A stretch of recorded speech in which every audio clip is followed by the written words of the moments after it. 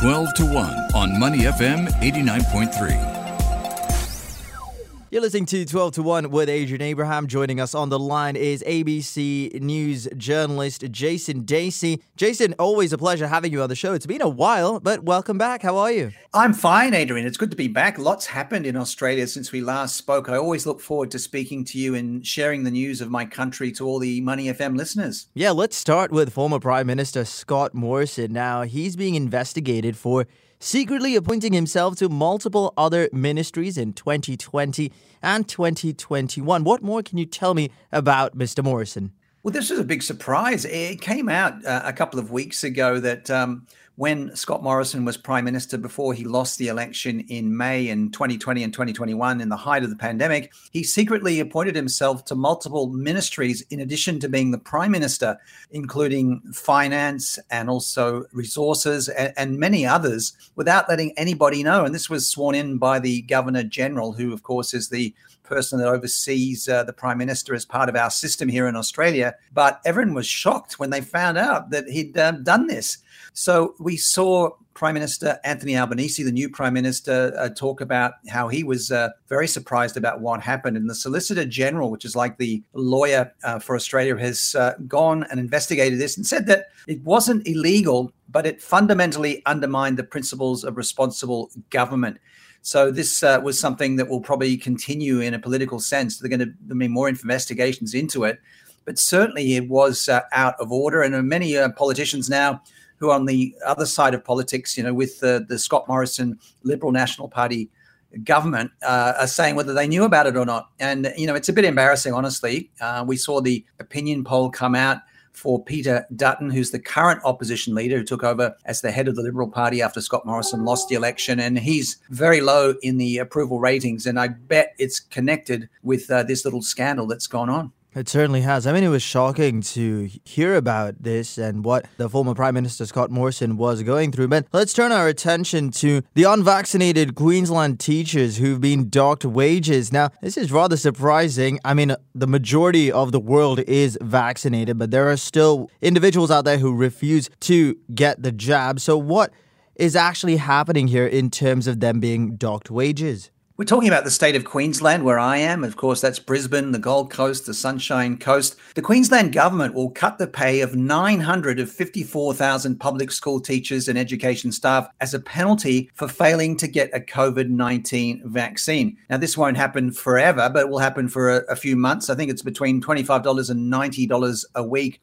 over 18 weeks. And this is a way of punishing them. I don't know if I agree with this. I think, getting vaccinated is something that I would recommend, but I don't know whether it should be mandated. And I don't think these teachers are posing any threat to students or anyone else. So it's a bit rough, I think. Obviously, there's been a bit of a fallout from it. Queensland Education Minister Grace said disciplinary action was always on the cards for the unvaccinated workers. She said other states sacked their teachers. They took that drastic action. That was all part of a disciplinary process. We decided not to go with that. So rather than sacking the teachers, they are giving this penalty. But the Australian National University Chancellor and former Foreign Minister Julie Bishop, who's on the other side of politics, said the disciplinary action was a very harsh outcome. She says, surely we've moved on from this now. It's better to get your jabs while you can because it does help in the long-term effects of COVID-19 as well. From unvaccinated teachers to some rather sad news, Australia's king of pop, John Farnham, who sang the worldwide hit The Voice, he's undergoing surgery for cancer. Not looking too good right now, but what's the latest on his condition, Jason? Yeah, John Farnham is a singer that has been in the Australian spotlight since the 1960s when he was a teenage star. He's now 73 years of age. As you mentioned, he had that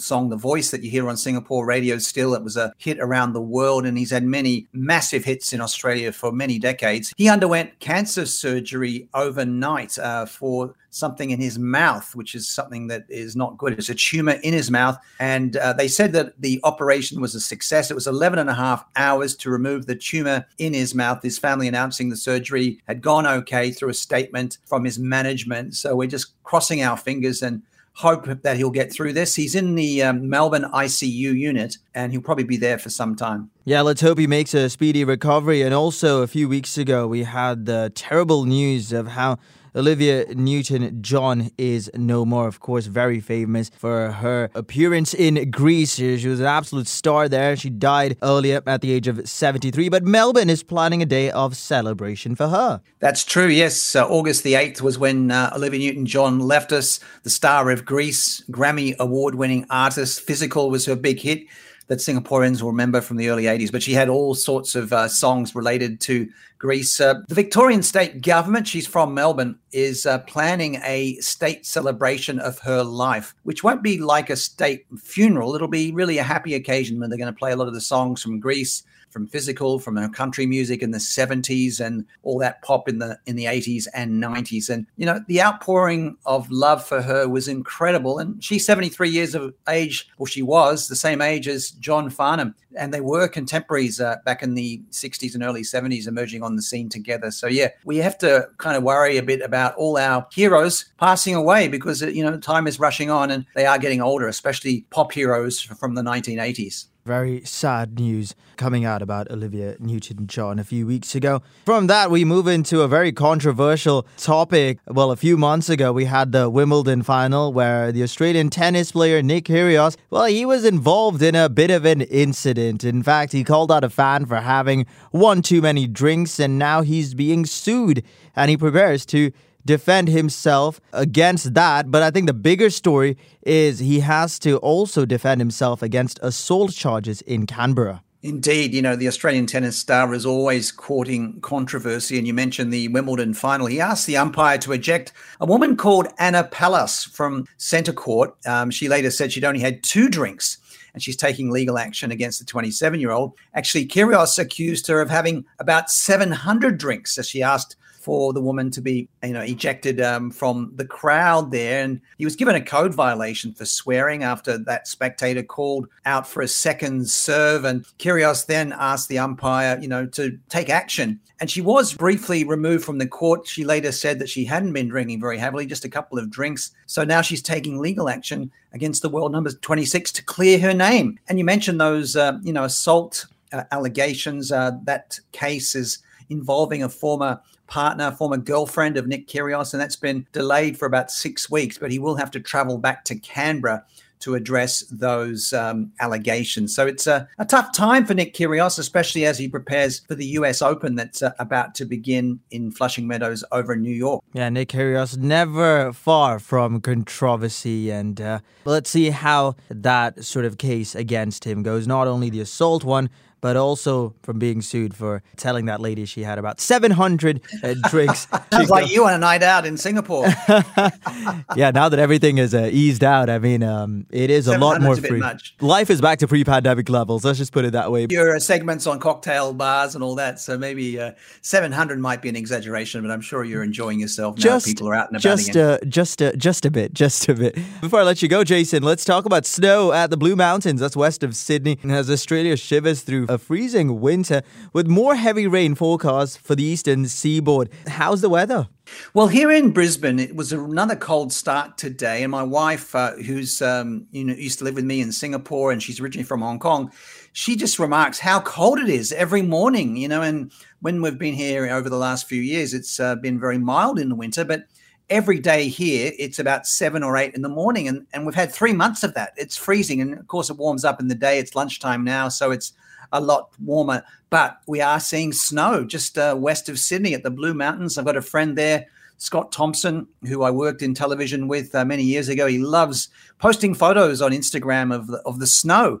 And, it's just about an hour's drive or so from Sydney. And it's a winter wonderland on the Blue Mountains with Lithgow and the Blue Mountains and Orange and Bathurst towns west of Sydney in a covering of snow. So this is late August now. We're getting right on in the month. Spring's supposed to start on the 1st of September, but it doesn't look like it's coming anytime soon. So, and you mentioned as well that the rain, we are expecting a very wet spring coming up and a very wet summer, which could mean more flooding for Eastern Australia, which is not good news because I've spoken on this show before, Adrian, about just how tough it has been this year in terms of extreme weather. Extreme weather, you described it perfectly there.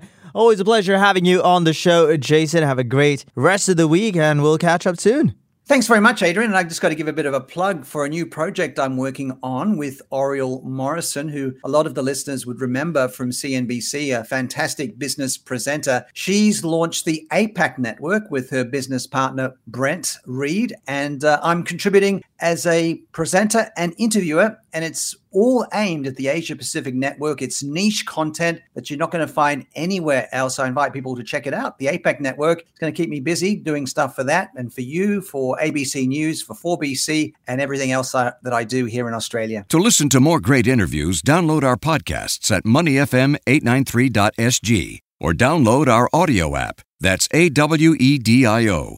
Available on Google Play or the App Store.